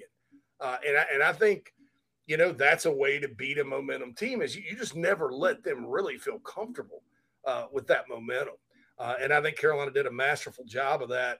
I kind of felt good about the game at halftime because I was like, Tennessee's just not stopping Carolina. This is not a great Tennessee defense. They've kind of got their number, but really, after it got cut to 35-31, you kind of had some anxious moments, but Carolina marches right back down the field and scores. They counterpunched. And I think that's the way you beat a momentum team like that is you don't let them ever seize it. And then you establish it. You take the fight to them. And I think Carolina did a great job of that. Yeah, and JC, I know we talked about this morning, but I loved the mentality, that aggressor mentality, that drop your nuts mentality that Cam Smith talked about. And I thought the tone was set, man, on that first drive. 4th and 1, you're going to go for it. You get some illegal snap penalty or something. Then 4th and 6, you don't even budge. You still go for it. You get it. Then you score the It was just like from there, it was obvious to me that Carolina was said, you know what? We know we're huge underdogs. We're just going to let it all hang out. We're not going to leave anything, we're going to empty the clip, if you will, and throw everything we got at them. And so I thought that was really beneficial. I know you talked this morning that you advise, or you think it's smart for Carolina to have that same mentality going in this weekend moving forward. And I just wonder, and I know the question comes back to why did it take 11 games for that to be incorporated? But I just loved that attacking nature with which the Gamecocks played with on Saturday night. Yeah, and that's Shane Beamer, man. I mean, I wrote about this last week heading into the Tennessee game. If Beamer Ball 2.0 really wants to take off, you've got an opportunistic defense that forces turnovers, that plays aggressive. Clayton White will send pressure and use exotic fronts, and his kids like playing in that system. I mean, you've heard them talk about it publicly, like, wow, we love this defense.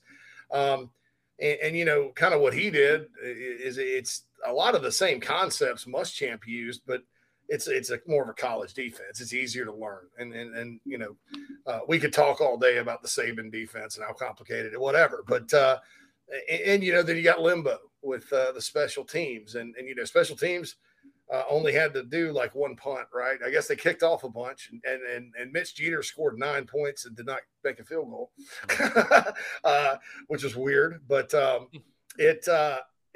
special teams had a quiet night because they didn't have to do anything. And, then there's been the offense, and the offense is has not been an attacking style of offense unless they're able to just line up and run it all over somebody.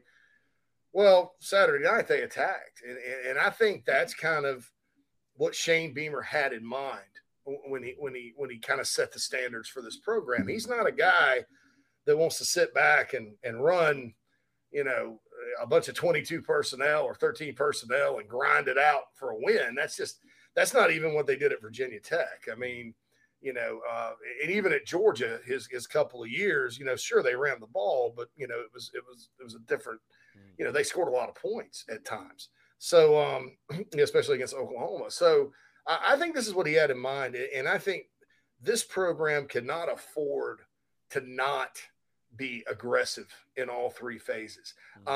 You're in the SEC, I think you can get enough talent here to compete with just about anybody on the schedule, but you have to have edge in other aspects of it, because you're not realistically going to sit there and out recruit everybody in the league like Alabama does. You're going to have to sit there, and even Alabama has to be aggressive, right? So I think in this league, you have to have some kind of edge. And it was apparent that they kind of installed that in two of the three phases. And then the third phase obviously came on in a big way on Saturday night. JC, before we get off of Tennessee, I got to ask you, how many times this week do you think you've been asked who was calling the plays on Saturday? Quite a bit. I'm kind of staying out of that because there's about some conflicting info out there. But here's what I know about that. And I'll just kind of say what I think is the truth. I think it wasn't so much ever about like the play calling. It was what they were carrying into games. It was too much for a college football team, right? And I think even it can even confuse coaches during in game when you're trying to make quick decisions of what to call, how to call it, that kind of thing. I also think when you substitute, and Rattler told Tim Tebow before the game Saturday that against Florida, Carolina had like 20 different personnel packages. They ran in and out. I think, quite frankly, in the game today, that gives a gift to opposing defensive coordinators, because they can just sit there and dissect you. And they're used to going against all these offenses that go 90 miles an hour. They're scrambling, and they're like, man, wait a minute. Well, these guys are, okay, well, let's match them and sub here and sub there. You can achieve different formations, and you can achieve what you want to achieve with the personnel groupings, Chris, just with the personnel you've got. Carolina's blessed with versatile guys that can do a lot of different things. And I've been preaching that this year, and they finally did it. They ran many of the same plays over and over, but they would put a little wrinkle here. Sometimes Atkins would be in the backfield. Sometimes he'd be kind of at a wing. Sometimes they'd use motion. Sometimes they wouldn't. But it was the same kind of plays. And good offenses have done that. Steve Spurrier, that's what he did. You'd look out every game, and you would think Steve Spurrier drew up 20 new ball plays during the week, because it would look different. But if you look at that's kind of the skin. If you look at the guts of the play, it's the same thing. He just, threw sometimes he'd use two tight ends. Sometimes, in the Georgia game in 2012, for example, the pass to Rory Anderson, Busta Anderson, kind of on the, I think it was the first touchdown of the ball game. Or maybe the second. Carolina ran that play under Steve Spurrier 25 different times. But sometimes it was a receiver that did it. Sometimes it was a tight end that did it. Sometimes it was this. Sometimes it was that. It was very similar to the pass Garcia threw or the play that Garcia ran when he threw it to Alshon in the Clemson game in 2010. I call it the twirl play because Alshon kind of twirled around and scored or got a big game. But those two plays, if we just looked at them, we'd say, that's two different plays, but it's not. It's out of the different formations. And, that's easier on your kids, I think, to learn. I think it's easier for them to go execute because they're not falling for the eye candy. The defense is. And I think it makes it harder to stop because, you're running things that you're really good at running, but the other team doesn't necessarily dissect it as easy. So I think those were all keys. And that's what happened. Sack called it. But they stripped it back. And I think that actually made probably him more comfortable, quite frankly, to get in the flow of the game as well. JC, Carolina, Clemson, enough said. This is a huge week, the rivalry matchup. Gamecocks looking to snap an ugly streak. Before we dive into this game, I'll ask you, obviously, again, you've been around this program for quite a long time, been covering them for a while. Your favorite memory or two from the Carolina Clemson rivalry? Anything specifically for you stand out? I've got a lot, man, because it's been, gosh, I guess, I mean, my whole life I've lived this game, but 94 stands out because that was it's Brad Scott's first year. Carolina needed the win to get bowl eligible. I went with my buddy who's like, it's kind of crazy. I grew up in the upstate, but really don't, and this isn't intentional. Okay. I didn't like set out to do this. It just so happened my entire circle of friends were Carolina people. I was friends with one Clemson guy that ended up going to Clemson, and we remain friends to this day. But yeah, he loves to rub my nose in it. He sent me a long text after last year's game. I was like, oh my God, man, I hadn't heard from him in months. And, it kind of pissed me off a little bit because I was like, man, I hadn't heard from you in a while. And it wasn't just a nice, like, we beat you guys again. Ha ha. It was like, you guys are a bunch of losers, blah, blah, blah, blah, blah. And I was like, whoa, whoa, whoa, whoa. But anyway, so we went to the game. We were in high school, and we went over there, and it was just managed to score like really good tickets in the lower deck. And I was there for the Brandon Bennett throwback, and Reggie Richardson takes it down, and Carolina just beat the tar out of them 33-7. And so I got to rub it in his nose really good. The push-off game in 2000 has a lot of great memories for me just because I went with a bunch of friends, and as disappointing as that loss was, and as much as it gripes everybody to this day, I still remember looking over at my friend. It was kind of snowing in the upper deck at Death Valley. I was a student at Carolina at the time, and my buddy was over there, and people were crying and stuff. And he looked up and goes, "That's the best game I've ever seen." And at the time it probably was. And so we found some joy out of that in the darkness. And then, probably the other one that stands out to me is 2009, just because it was kind of one of those here we go again games when Spiller takes the opening kickoff back after the second time. And I remember that's the first day I heard the Patrick Davis song, Big Old Cock. It's kind of funny. The first time I heard that song, South Carolina goes on a 5-game win streak in the rivalry series. But Eric Norwood was huge in that game. Stephon Gilmore, they used that package. Garcia was really good. Wesley Saunders had a touchdown. Carolina really, they couldn't be stopped. They weren't going to be denied that day. And I think at that point, had Spurrier lost that game, he goes to 1-4 against Clemson, and you're just kind of sitting there going, man, is this thing ever going to take off? That win, I think, despite the Pizza Bowl later that they screwed around in, that win, I think, kind of set the tone for the big run, because it kind of said, well, look, you beat these guys. Steve Spurrier is an excellent coach, and Lattimore comes in, et cetera, et cetera. So those are probably the three that stand out. But I mean, I used to go every year. Hadn't been in, 2015. No, I went in 2017. It hadn't been since 2017, but I used to, if I'm within driving distance or whatever, I usually make a point to go just because I love the rivalry. It's what I grew up with. And, certainly, a lot of memories there, just, all across the board. Well, JC, this is a rivalry that has been full of streaks for sure. And right now, Clemson on a 7-game winning streak, winning the last 7 contests, obviously. And it's unfortunate Shane Beamer because he's only lost 1, but that is the streak right now. I think, JC, going in this one, we were all flying high, tons of confidence after the Tennessee game. But I think one of the biggest storylines in this one is, we talked over the summer about this is a big game for Shane Beamer, even in the sense of, and again, I am certainly not sitting here preaching any sort of moral victories. I'm not doing that. But when you're able to kind of take a step back, JC, wouldn't you agree? I mean, at minimum, it's really important for this South Carolina program to return some sense of competitiveness back to the rivalry. I mean, the games have not even been remotely close, right? And last year, I mean, a lot of folks are picking the Gamecocks to win. Sort of similar situation. We're riding high after Auburn, and you don't just get beat. You get beat 30-0. So, I mean, just talk about that, because, again, I look at this, and obviously it'd be huge to win this game, but at minimum, I think South Carolina has got to use this as the start of getting some competitiveness back into this rivalry. Absolutely. I mean, it's basically since 2015, it's been competitive for like one half.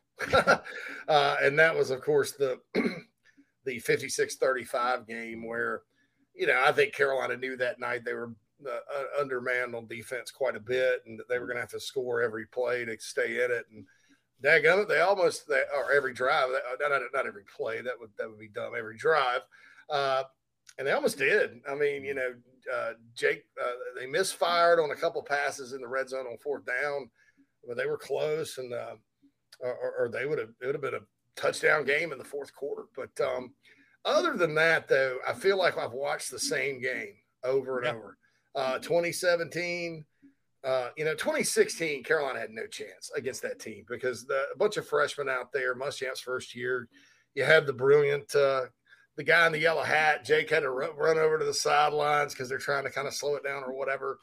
That didn't work. So they had no chance in that one. But, 2017, Carolina's an 8-win team. Clemson had dropped a game to Syracuse and all that. They were kind of hitting their stride, but Carolina's defense just went out there and did not play well. 2019, there was no shot in that game. 2020, they didn't play. And then last year was disappointing because South Carolina's defense, although they did struggle against the run at times, you didn't look at Clemson coming into that game offensively and go, man, Carolina's really got to play well against the run. You sort of thought, well, the Carolina defense matches up. The offense is a complete mismatch, and it was even more so than we thought. But maybe, you get a turnover, you have a good night on defense and hold Clemson back, like a lot of their games last year were. They beat Georgia Tech, 14-8, and maybe you have a shot at the end, right? I thought it would go similarly to and I picked Carolina to win too because I didn't know when I'd get another chance to do that. I thought it'd be similar to like Clemson's Cheez-It Bowl win over Iowa State, where it was 20-13. Clemson kind of had the game in hand, but it was close, and Iowa State played pretty good defense, and that kind of deal. But it wasn't. It was the same game that we saw under Will Muschamp in 2017 and 2019, and it was just unfortunate because it was South Carolina. It looked like they were intimidated, and they just didn't play that well. And giving up that many rushing yards in your own house, I think that was a season high rushing yards the Gamecocks gave up to an offense that, frankly, wasn't ranked very high, hadn't done very well all year, except against Wake Forest, who they always seem to do well against. Yeah. You kind of – it was disheartening. People ask me what was the worst performance of 2021 or the most disappointing loss. And I usually lean toward that Missouri loss, but I said there are some aspects of the Clemson loss, not that Carolina lost, but how they played at home. Everybody's feeling good. You just got bowl eligible, year one of Beamer. You just beaten Auburn. Jason Brown was kind of, hey, Jason Brown could lead them to victory. And then they just fell flat on their face. So, and I think Beamer realizes that this year. I think some of his comments this week kind of lead me to believe that there's been a major emphasis on refocusing for this football game. And I think that'll help. Yeah, I think so too, JC, when he talks about, we're not tweeting about Tennessee anymore. We've gotten all our videos out of the way. Like we're focused on the task at hand. Now let's talk the challenge that Clemson presents offensively, JC, and you mention it, and correct me if I'm wrong, the matchup feels pretty similar to last year in the sense that I expect Clemson to lean on Shipley and Maffa, the rushing attack. I know DJ Hughes had his moments, but he's not really a guy that I look at that scares me that he's going to break out and throw for 300. Obviously, Anthony Williams on the outside is going to be a fun match to watch due to the recruiting story, if you will, with him and Justin Stepp and the Gamecocks. And I know they love to use the tight end as well, right? They're really effective in that. But fair or unfair, I kind of look at this as like South Carolina. If they can slow down the run game, there's going to be the opportunity, I think, to have a lot of success. I mean, yeah, DJ threw for 99 yards last year. Cam Smith picked him off. They took a shot early, and that didn't pan out too well for the Tigers. But Clemson's evolved through the years, and one of the things, take the rivalry out of it that I admire Dabo for doing is how he's built it is. They used to be kind of this team that, before they got on the national scene, they could outscore you. They could put up points, struggled with better defenses, weren't all that great on defense themselves, but they built toward it, right? and then you had the Deshaun Watson and Trevor Lawrence years where they would just they were really good on both sides, right? And they could outscore you. They could, shut you out. I mean, there are a lot of ugly games, a lot of blowouts there. But, when he doesn't have a Trevor Lawrence or Deshaun Watson, what they do a really good job of is they kind of get you in a death grip because they're a defensive-minded, run-oriented football team that kind of knows how to win, but they do enough other stuff to where you have to kind of take note of it. And, they're like Tennessee in the sense they are a momentum team as well. If you look at the game they lost this year to Notre Dame, they never got the momentum. Notre Dame had it from start to finish. If you look at the Syracuse game, man, Syracuse had momentum 3/4 of that game, and Clemson just, boom, turns it on and comes back. They're both sides of the ball for them complement each other so well, and they feed off of each other. And it makes them difficult to beat when you have a team that runs it and that can play defense and can keep you off the field and get you off the field quickly. That says something about them. So for Carolina, I think it's going to be keep attacking on the field and honestly stop the run. Like you said, I think they're absolutely spot on. Nothing against the Clemson receivers. I think they're good, but I think Carolina secondary matches up quite well. And I think you can get pressure on DJ and force him into some mistakes. And that's kind of what the bread and butter of this defense under Clayton White. So, for goodness sake, don't let Maffa and Shipley and DJ just run all over you on Saturday. Do something. Do something about it. And I think if they do, Carolina can have a successful day on defense. As Lou Holtz used to say, shut up and hit somebody. That's it. Shut up and hit somebody. JC, on the offensive note, again, short, sweet, and to the point, like you mentioned, man, attack. More of what we saw against Tennessee. Play free, play loose, and let them hang, man. Play with nothing to lose. I mean, I think we talked this morning, just playing aggressive, being the aggressor, and I would expect to see Carolina yet again go for it on 4th down. Like, again, play with that nothing to lose mentality. Get your playmakers the football. Don't ask Spencer Rattler to think a whole lot. Not saying that, he's a very intelligent quarterback, but let him just go play, right? You can do all the thinking in practice this week. Once you hit that field, hey, it's time to let your talent shine. The front seven for Clemson is obviously elite, but what do you see from their secondary, and where do you see matchups where Carolina can exploit them? They miss Andrew Booth a little bit off last year's team back there. I think they're talented. They've recruited well. They've got players. I think they got very active safeties. Their linebackers are almost scary. I mean, Trenton Simpson and they just moved him to the Sam, I think is what it's called. It's some kind of inside position instead of outside. And that's paid off pretty well for him. They can all run, they'll hit you, that kind of thing. It's not just their line, it's their linebackers as well. But, if this defense at Clemson, which has been good for a long time, if they do have kind of a bugaboo, the Notre Dame game this year notwithstanding, that shot probably has a top 5 offensive line, in the country. With the Notre Dame game notwithstanding, they're susceptible to giving up big plays in the pass game, just like Tennessee. It's a lot bigger challenge to kind of back them off, but because they are so good. But they, I've never seen a team, again, with the exception of Notre Dame, they only threw it 17 times, but they were 60-mile-an-hour winds, et cetera, and the Leprechauns and all that, right? I haven't seen a team very often just line up and run it all over the Tigers.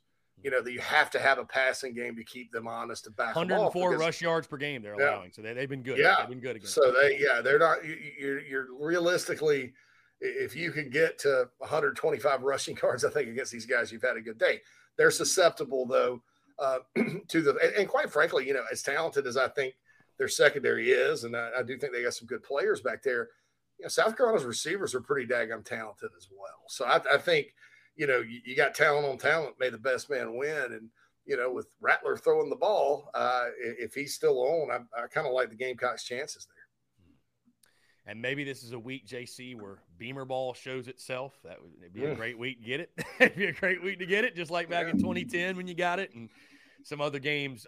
JC, I'll ask you this too. Do you feel like weather could play a factor in this game? I'm seeing a lot of comments from our folks. It looks like there's chance of showers. Does that impact your thinking on this game? And I guess that leads me into, I know it's a day early, but are you ready to make a prediction? Or again, if you're not, you're feeling on the game going into it? I'll give you one game a year, Chris. I just don't pick it.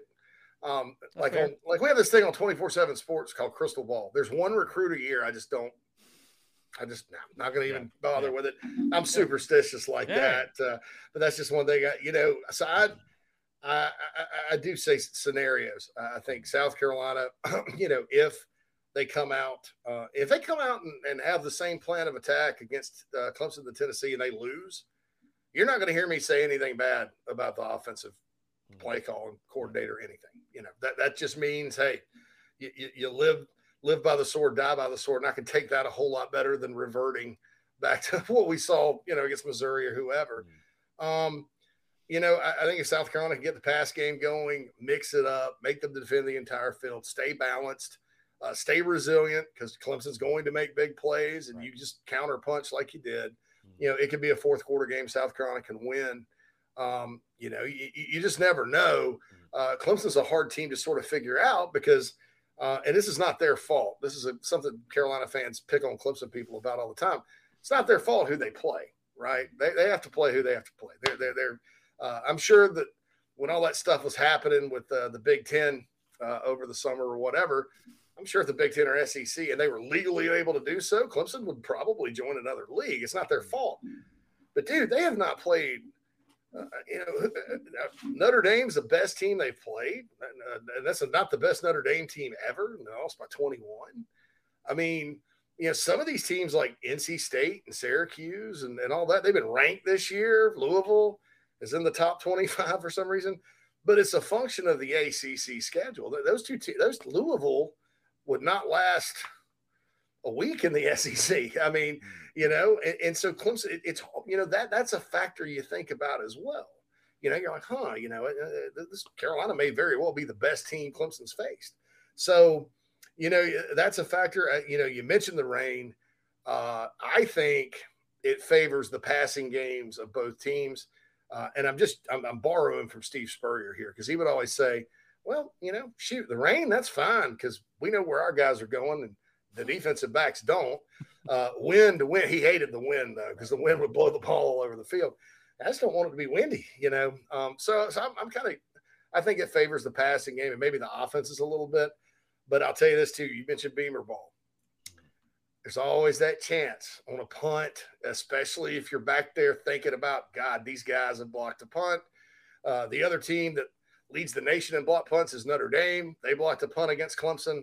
They're sitting there thinking about it. And when the ball's wet and it's sloppy, you can have some things go askew. So I think it favors the Beamer ball aspect of the Gamecocks if it does rain hard as well. So I think that's a scenario. I think the other scenario is if the defense does not get better against the run and stop it, and Shipley goes off and Moffitt goes off and can't stop DJ and the offense doesn't go very far, it could be a long day.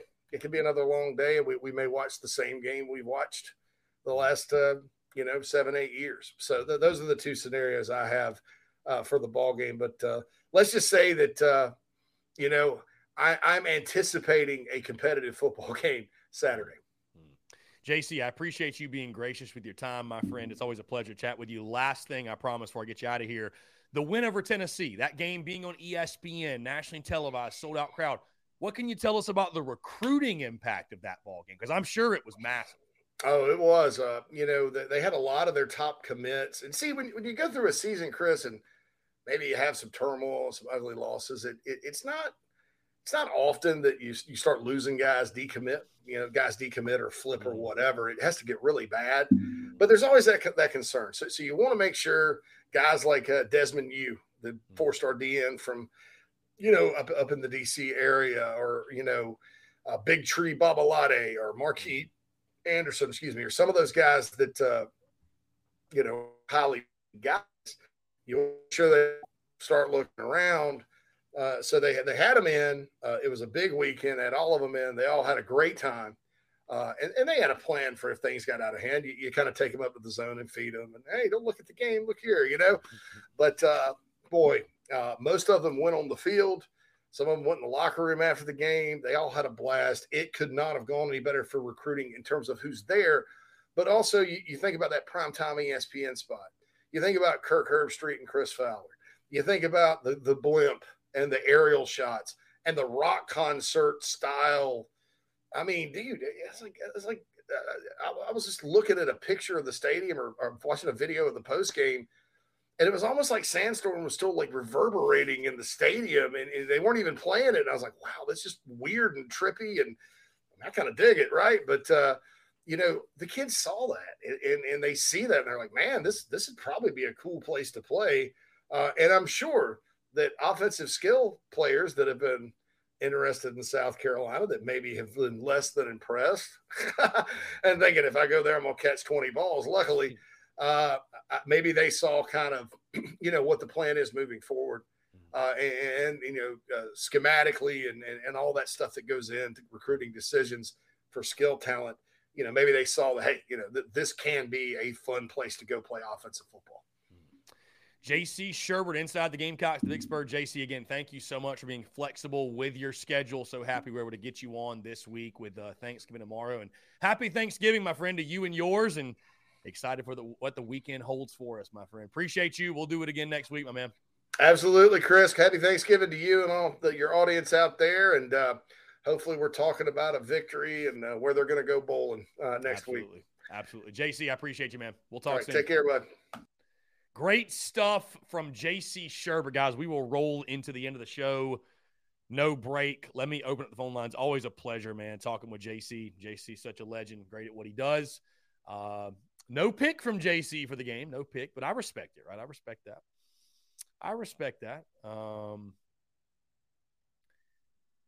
Let's see. I respect, having that mentality going in the game, but I will be locking in the prediction on Friday. So anyways, guys, phone lines are open. Y'all want to squeeze in a last-minute call? Questions, comments, guys. Kemper, my guy. Appreciate you, my friend.